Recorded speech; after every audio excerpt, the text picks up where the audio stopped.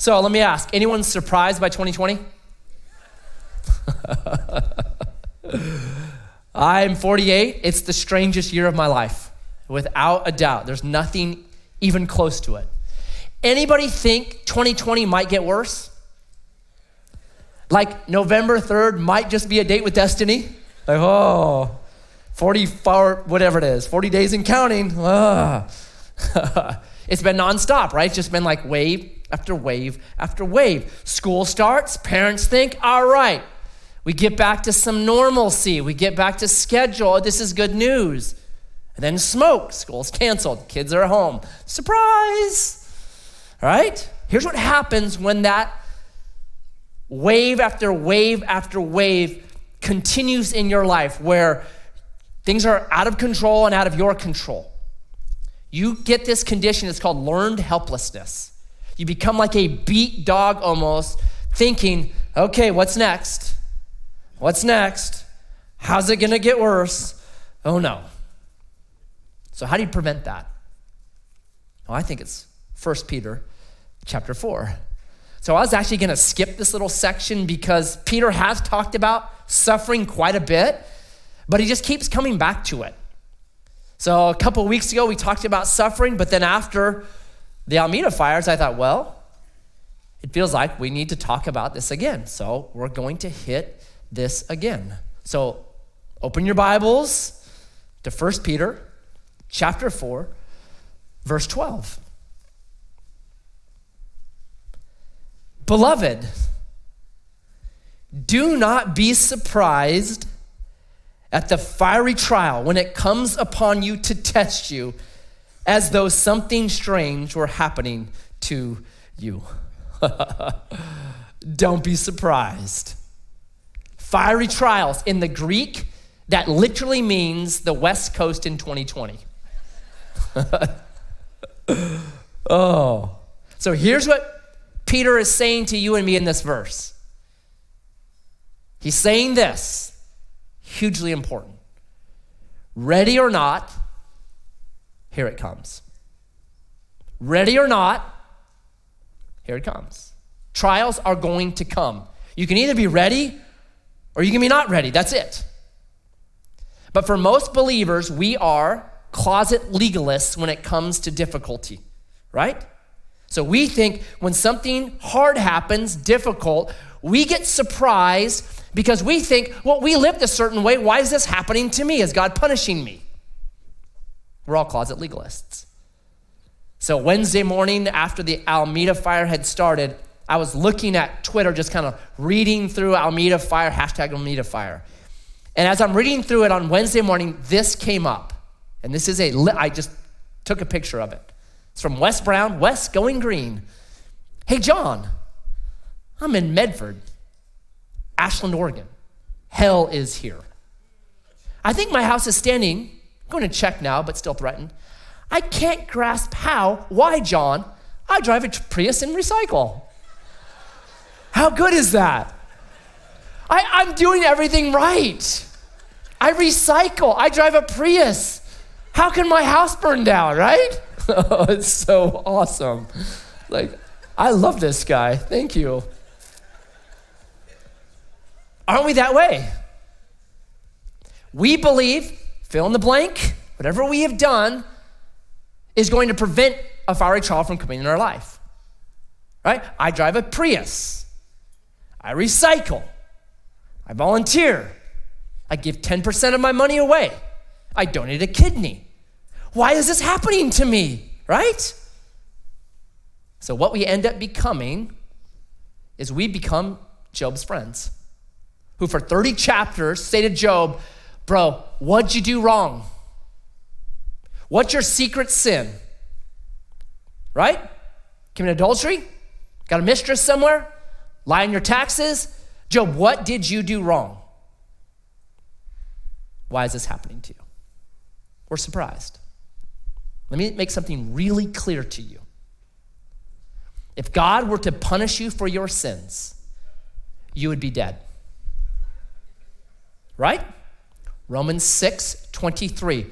The wages of sin, the results of, the repercussions of, the end result, the wages of sin is death. If God were to punish you for your sins, you would be dead. And yet this is in us. This kind of, oh no, right? I did everything right. Why is this trial coming on me? And so the Bible, we try to sometimes I think make things smooth and simplify life. The Bible does not do that. It lets life be very bumpy. It doesn't smooth it out. The Bible says when you suffer, there are sources to it. Source number one, broken world. In Genesis 3, humans broke the world. And with the repercussions, the very fabric that God had designed rippled and cracked and fractured. We live in a broken world.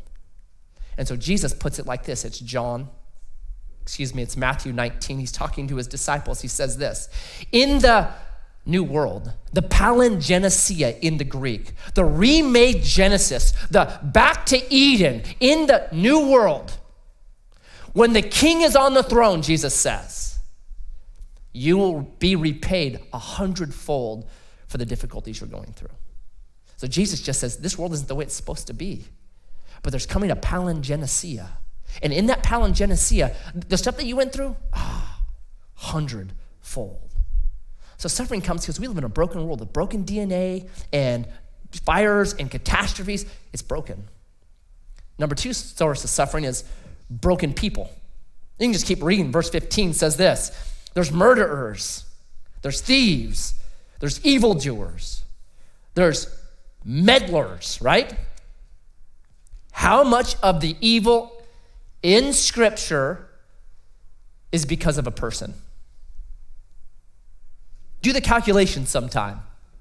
It's actually very simple. A lot of what we see when it comes to suffering is because of broken people being broken people, denying, betraying, lying, cheating, adultering, you name it, just broken people. And even the best of relationships that you have, one that there's not sin and there's not that garbage that leads to suffering, a great relationship with somebody, every relationship in this life ends in sorrow. Do you know that? Eventually, one of you will stand at the grave of the other person. Every relationship will end in sorrow because it's broken people. Got a broken world, got broken people, and there's a broken rule here. So we'll get to chapter 5 next week, where Peter says, oh, by the way, there's this being, he calls him the devouring lion. I had a theology professor that called him the chaos monster. And all he wants to do is steal and kill and destroy. And he is alive and well on earth. Peter says he's out to devour, that there's a broken rule right now. And this broken rule, its catastrophes go out everywhere. And the Bible makes it clear that Satan has power. You can read 1 John 5:19. The Bible says this, the whole earth. How much of the earth is contained in the whole earth? Right? The whole earth lies under the sway of the evil one. Every house, every corner, every neighborhood, every city, every country. Listen, there is demonic influence that leads to suffering. That there is a real kingdom of darkness, and that kingdom of darkness causes chaos and disaster and destruction wherever it is, and it's everywhere, right? So the Bible says, listen, life is not a playground. It's a battleground. You wrestle not against flesh and blood, but against principalities and powers and spiritual wickedness in high places. Jesus was attacked by Satan. Matthew chapter 4. Right? You just go on and on. 1 Corinthians 12:9, 2 Corinthians 12:9. Paul, a guy who did a lot of things right, it says a messenger of Satan was sent to buffet him, cause him to suffer. 2 Corinthians chapter 10 says the weapons of our warfare, they're not carnal. It's not an AR-15. Because that's not the battle. The weapons of our warfare are spiritual. And we've got a mighty power to the pulling down of these spiritual, wicked high places, right? So there's broken rule here, right? Just look at the book of Job. We get a hint, just a glimpse at the wizard behind it in chapter 1. Job never gets it. We get it because there's broken rule. So I want to warn you about something. When bad things happen to you, whatever, there is a desire to kind of blanket it with this statement. And the statement is this: all things happen for a... Is that biblical? Do all things happen for a reason? And what we mean by that is God is causing this to happen, right? God wants this to happen. So people that jack up their life, right? They smoke pot, they get fired from the job, they go bankrupt, they lose their home. Well, all things happen for a reason. Really, man? Really? The root of it is from a verse in the Bible. But let's read that verse very carefully. It's Romans 8:28, and I have it up. Listen to this. Is this saying all things happen for a reason? For we know that for those who love God, this is a specific category of people. For those who love God, all things work together for good. For those who are called according to its purpose. It's a specific group of people doing a specific activity, right? Not all things work together for good. All things happen for a reason. There's a category of people that God is saying, I will work on your behalf and I will take the tapestry, the broken ends of life, and I will make sure that they work out for good for you. That's what he's saying. That not everything happens because God wants it to happen. Do you know that? I'll give you a verse, and this is a verse that caused me months of theological thought. I had to remap the way that I looked at the world. It's Jeremiah chapter 32, God speaking about the nation of people that he loved, the nation of people that he redeemed from Egypt, the nation of Israel. And he says this, Jeremiah 32, 34, and 35. They built the high places of Baal in the valley of the son of Hinnom to offer up their sons and daughters to Moloch, child sacrifice. Though I did not command them, nor did it enter into my mind that they should do this abomination to cause Judah to sin. What is God saying right there? He's saying, I didn't want that to happen. Child sacrifice? Yeah, don't want that to happen. So when we say all things happen for a reason, you got to take the hardest cases. All things happen for a reason, really? 50 million babies slaughtered in the USA. All things happen for a reason? No way. No way. Don't smooth things out like that. Don't do that. Okay? So here's what Peter is saying. Ready or not, here it comes. You want to get ready? So here's what I think Peter does for us. He says, here's how you get ready. It's coming. You might be in it right now. If you're not, praise God. But eventually it's coming. So I talked to a lot of people that came out of the fire, and they all packed suitcases if they could. And they put in there certain things to help them during their suffering, during their hard time. I think Peter gives us a suffering suitcase, and he says this, in your suffering suitcase, if you want to be ready, put some stuff in it, and it will help you when it comes for you, okay? So we're going to talk through a couple things that you and I should have in our suffering suitcase so that when it comes for us, we're ready. We're ready. So number one, pack in your suffering suitcase. Number one, pack some mouthwash because you want good breath, right? You want to take care of halitosis. Look at this, verse 13. But rejoice insofar as you share Christ's sufferings, that you also may rejoice and be glad when his glory is revealed. Rejoice. The best way in the world to rejoice is to verbalize it, to speak it out. Oh, Matt, how do you do that? Like, hey, my house is burning down. Awesome. Pass me a kazoo. Let's party. No. You could do that, but I actually think that there are better ways, biblical ways, that you can look at your circumstances and there can still be a way to verbalize joy. So let me give you a really great Bible verse. It's 2 Corinthians 4:17, and it's talking about difficulty. And if you want to read the author's difficulty, read 2 Corinthians 11, where he lists out his difficulty.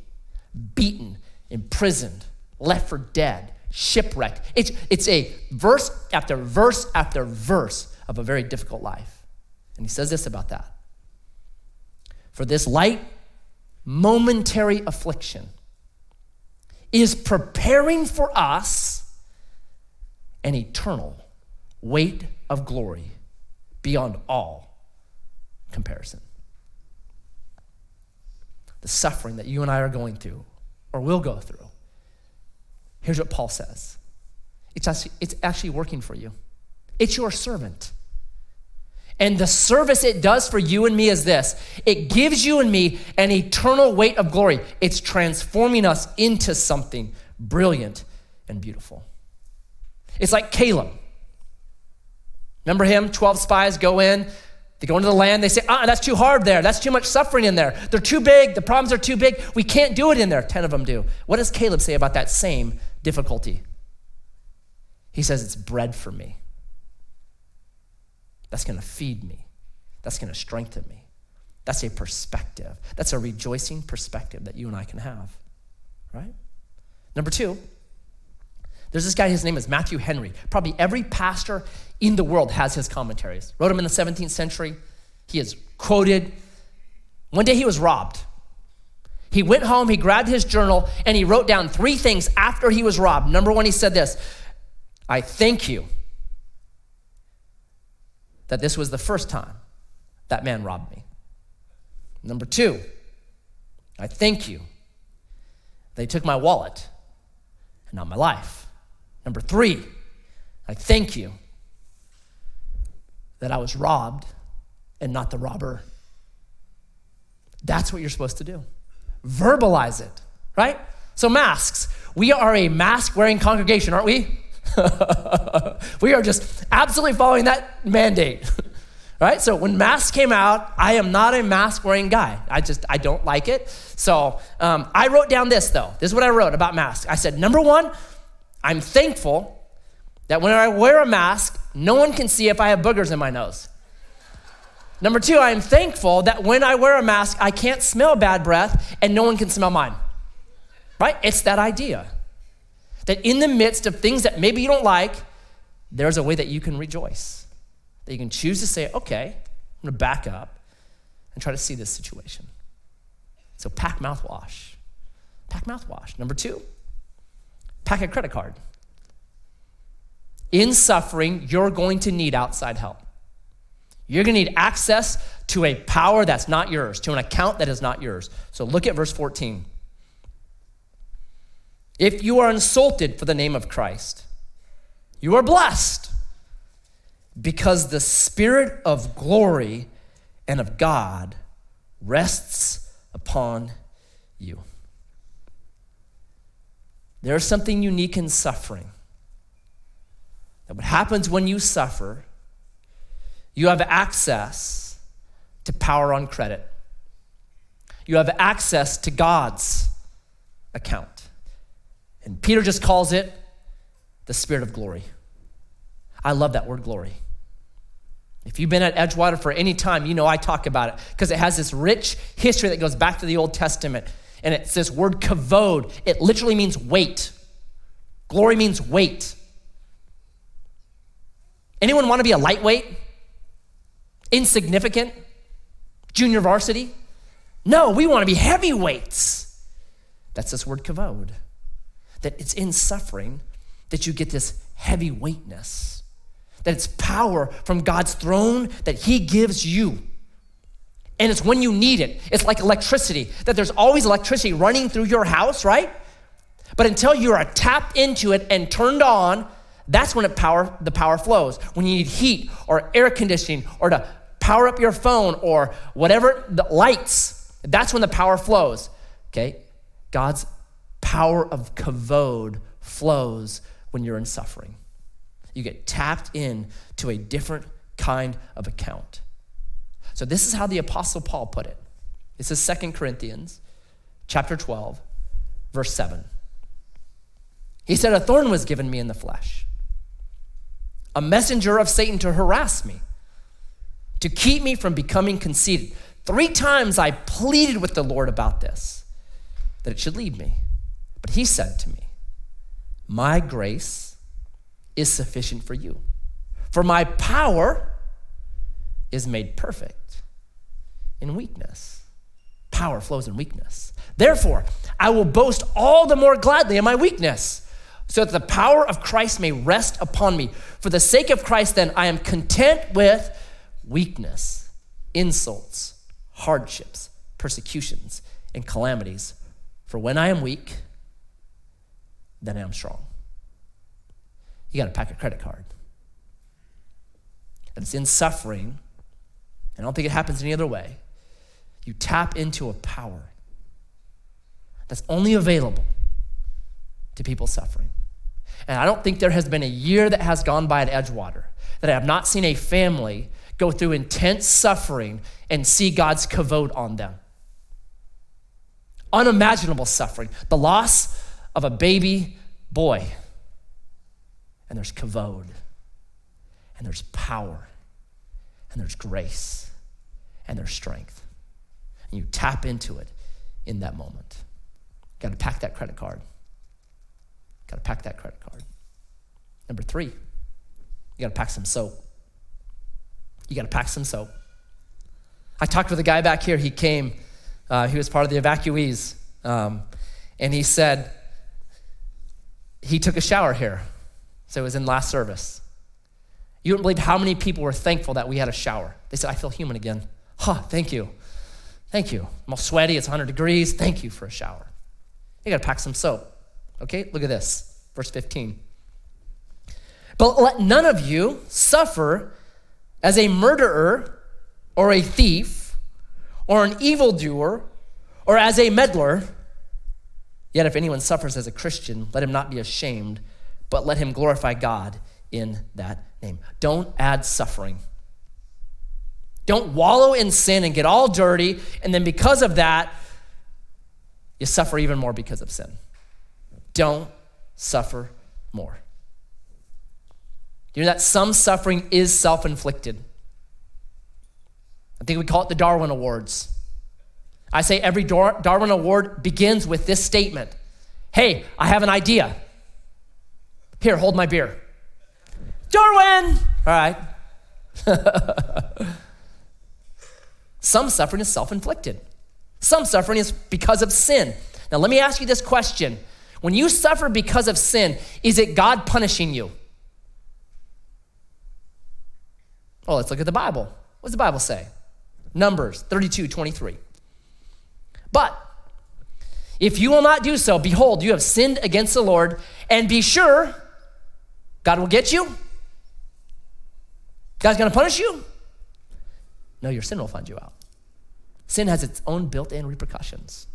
How about Jeremiah 2:19? Your evil will chastise you, and your apostasy will reprove you. What's chastising you? What's reproving you? Yep. Or Proverbs 6:32.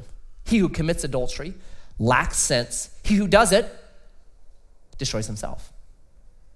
How much pain comes from that sin? Listen, sin is a seed. When you plant it, it might be nice for a while. Eventually, it's going to produce a crop. And it's just built into it. Not God getting you, not God punishing you. It's sin doing what sin does. It brings about its own repercussions. And so Peter gives this list, right? Murder, thief, evildoer, meddler. I read that list, and I was reminded of Myron bringing home from preschool those little papers where it's circled the thing that does not belong, right? Murder, okay. Grand Theft Auto, okay. Evil, okay. Busybody, really? That's in that list? That seems crazy. What if people were arrested for being a busybody? Who'd be left to go to church? How would that work out for you in prison? Dude, what are you in for? Murder? How about you, Grand Theft Auto? How about you? I was meddling. Oh. But think about how much pain comes from meddling. Sticking your nose in someone's business that you shouldn't.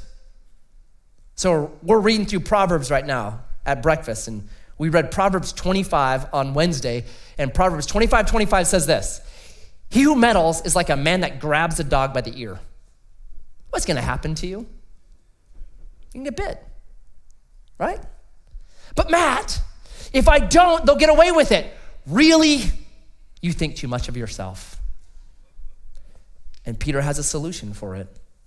It's the last thing, right? It's trust. You gotta trust. When these fires hit, people had to trust somebody. They had to trust the first responders. Get out. I don't see a fire. Doesn't matter. Get out, right? Doesn't make sense. Doesn't matter. Get out. You gotta trust somebody else. And ultimately, in suffering, you gotta trust somebody else. So look at this, verse 17. For it is time for judgment to begin at the household of God. And if it begins with us, what will be the outcome for those who do not obey the gospel of God? And if the righteous is scarcely saved, what will become of the ungodly and the sinner? Therefore, because of all this, let those who suffer according to God's will entrust their souls to a faithful Creator while doing good. You gotta trust. You gotta trust God with the ungodly. That's how you don't meddle, okay? Because if you're gonna meddle, that's a full-time job, man. That's all you will do with yourself.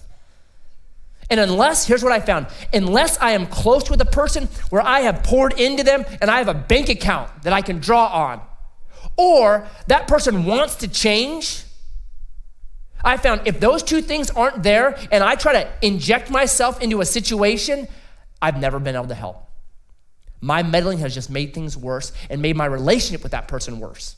It either has to be, I have a massive bank account and I can go and get a withdrawal from it, or they have to come to me and say, bro, this is what's happening, help me.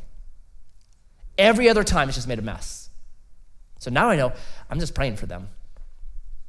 I'm praying they either come to me or God makes a real clear opportunity for me, because I'm not gonna meddle in this because it never seems to work out right. You gotta trust. Trust God. He can judge. He can take care of it. So you trust God. Number two, you gotta trust God with your suffering. Notice verse 19 says, according to God's will. This is not suffering because you're stupid or because you're sinful. This is you are about God's business. It's Romans 8:28. It's that kind of idea, okay? You've got to trust God in those. And this might be the most important thing you can get today. It's where you take the ideas of Christianity, the ideas of God, and they become concrete. It's where you go from the sinking sand of philosophy to the solid rock of Jesus as your Savior. It's in these moments. It's stuff you know about becomes what you actually live out. It's here. It's when you trust. So let me try to illustrate it like this. I went to OSU, studied engineering there. Part of what we studied at one point was this company, Metolius, gave us a bunch of rock climbing gear. And we were to study and calculations and then test how strong is this stuff? How strong is mountain climbing gear, like rock climbing gear? And so we went through all the calculations and then we actually tested it. Like, when does this stuff break? You can pick up a full-size truck with that stuff. It's unbelievably strong. Incredible stuff, right? So I had all those facts in my head. And then I had a buddy, his name is Mike Knapp, also an engineer, who was an avid rock climber. And he invited me to go over to Smith Rock and to climb Smith Rock. And I had never done rock climbing at any kind of rock in my life. So I'm like, yeah, that'd be awesome, let's go. So we go over there and we do this 2-pitch ascent, which means we go up 100 feet, we pull up all of our gear, and then we go up another 100 feet. So we're up 200 feet in the air, and we're standing on this, it's an 8-inch ledge, that's it. And there's like hundreds of feet of cliff above us, and you're standing there, and you're like, oh man, that's scary. I'm like, this is awesome, and it's exhilarating. And I notice Mike is like looking through all of his gear, and he seems a little like concerned. I'm like, Mike, what's going on, bro? He's like, oh man, we need another rope. Like, Mike, what does that mean, we need another rope? Right? I become very businesslike in those situations. Tell me what this means, all right? He goes, well, Normally what you do is you rappel yourself down, right? It's very comforting to let yourself down. He goes, what that means is, I'm gonna have to let you down off this cliff. I said, no, what does that mean? He means you have to turn backwards, face me, and then just jump off and I'll let you down. I said, no, I choose life. There's gotta be another way. Call a helicopter, I don't care. I'm not doing this, man. He's like, bro, we have studied this stuff. We have tested, this is strong, you can trust me. I don't care, I'm not doing this. There is another option, right? We're engineers, we figure out other options. Figure out another option, right? Well, 4 hours later, I'm there face to face with him. Like we're on an 8-inch ledge, right? I'm as close to a man as I want to be. Actually, I'm closer to a man than I want to be, right? So it's just there and I'm like, do you have me? What I wanted to say was, I hate you, but I didn't because he had my rope. So it was just jump, right? Everything in my body is screaming, don't do this. But I had trust. In suffering, there comes a moment where everything is screaming, don't do this. And you have to trust. You have to entrust yourself, your soul, to a faithful creator. And that's when things change. You become something different. The theology that fills your notebooks all of a sudden actually fills your heart. The word becomes flesh and transforms you. And I don't know if it can happen any other way. I think it has to happen through this. Suffering. And then lastly, like only Peter can do, he can't leave it just theological. He has to also say, doing good. If you're suffering, do good. And a lot of you did that for other people this last week. Thank you, thank you, thank you. But this is actually talking about you personally. Because there is a tendency when we suffer to go isolate ourselves and cocoon ourselves and just to stay away and just hibernate. And Peter would say, do not do that. Do not do that. That if you will get out of yourself, you'll bloom, you'll fly, something will happen to you. It's like Winston Churchill said this, if you find yourself in hell, keep going, right? We're supposed to walk through the valley of the shadow of death, not camp in the valley of the shadow of death. And the way that you move through things is saying, okay, in my suitcase, I got mouthwash, I got a credit card, I got soap, I got trust, and I'm also gonna do good. That the way that you process through things the best is often to say, I need to help somebody else. I'm gonna volunteer now. I'm not gonna sit and wallow in this. I'm gonna get out, I'm gonna help somebody else. It's 2 Corinthians chapter 1. With the comfort God has shown you in your tribulation, comfort other people. There'll be a container that just gets spoiled, be a conduit that flows through you and it's fresh. And you move through and you grow, have mission, do good. And this whole thing for Peter was spurred by verse 1 of chapter 4 that says this, since therefore Christ suffered. Verse 13, but rejoice insofar as you share Christ's suffering, that you may rejoice and be glad when his glory is revealed. It was Christ's sufferings that spurred all this. And he links together suffering and glory. Just like 2 Corinthians 4:17, these light afflictions, suffering, are working for us an eternal weight of glory. They're always linked. They're always linked. So every Sunday we come to the table because it reminds us of this, that Jesus, for the joy set before him, right? He endured the cross. That's what Jesus did. And I think it's like this, like suffering and glory, they're connected. You can't have one without the other. It's almost like this, okay? Do you want to be muscular? Kind of like me? What do you have to do to your muscles to be muscular? You got to make them suffer. That's what weightlifting is. It's making your muscles suffer. If you don't, you won't. I think it's like that. That the glory that we actually really want, the only way that glory comes to pass in our lives is through suffering. It's just the way it is in this broken world today, right? So we take We take communion because it reminds us of that. That Jesus, same thing, for the joy set before him, he endured the cross. And in suffering, we often ask the question, why? But I think a Jesus question is actually, to what end? What are you producing? And I can answer it for you. Glory, kavod, weight. Well, Matt, that doesn't help me today. Oh, it can. Oh, it can. And here's how. So I've given this illustration before. Imagine two people, dead-end job, terrible boss, Antichrist as a owner of the company, just as bad as it gets. One of them is told, hey, at the end of this year, you get a company embroidered backpack.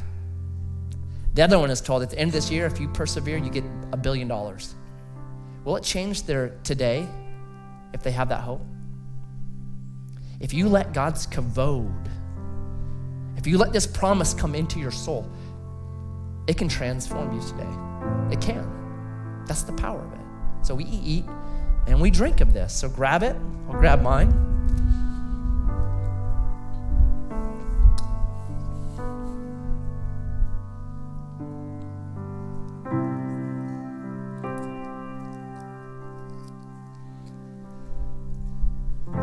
Father, we hold in our hands the tangible reminder of your unspeakable gift. That you did not take the easy way out. You weren't born as a king with pomp and a silver spoon. You came as a babe in an occupied country. And you were betrayed and denied and beaten.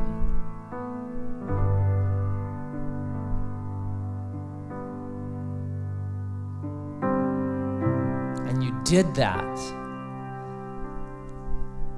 for the joy set before you, that you could redeem my life, our lives, that you could recreate a world that has shalom. If you did that, if you spared not your only son, but you delivered him up on our behalf, how shall you not with him give us all good things? May we trust you. Our backs may be to the cliff. We might be suffering more than we think we can handle. May we trust you. That this is how kavod comes. So I ask, as we eat this morning, that we would trust you. Let's eat together.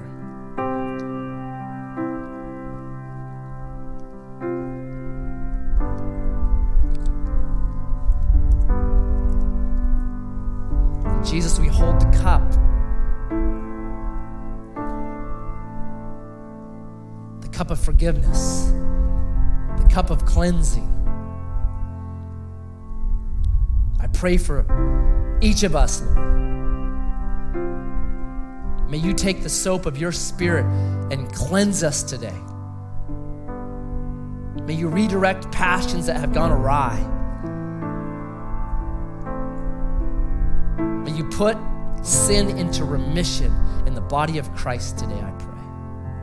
So may each of us drink your cleansing, your forgiveness, your remission today. Let's drink together.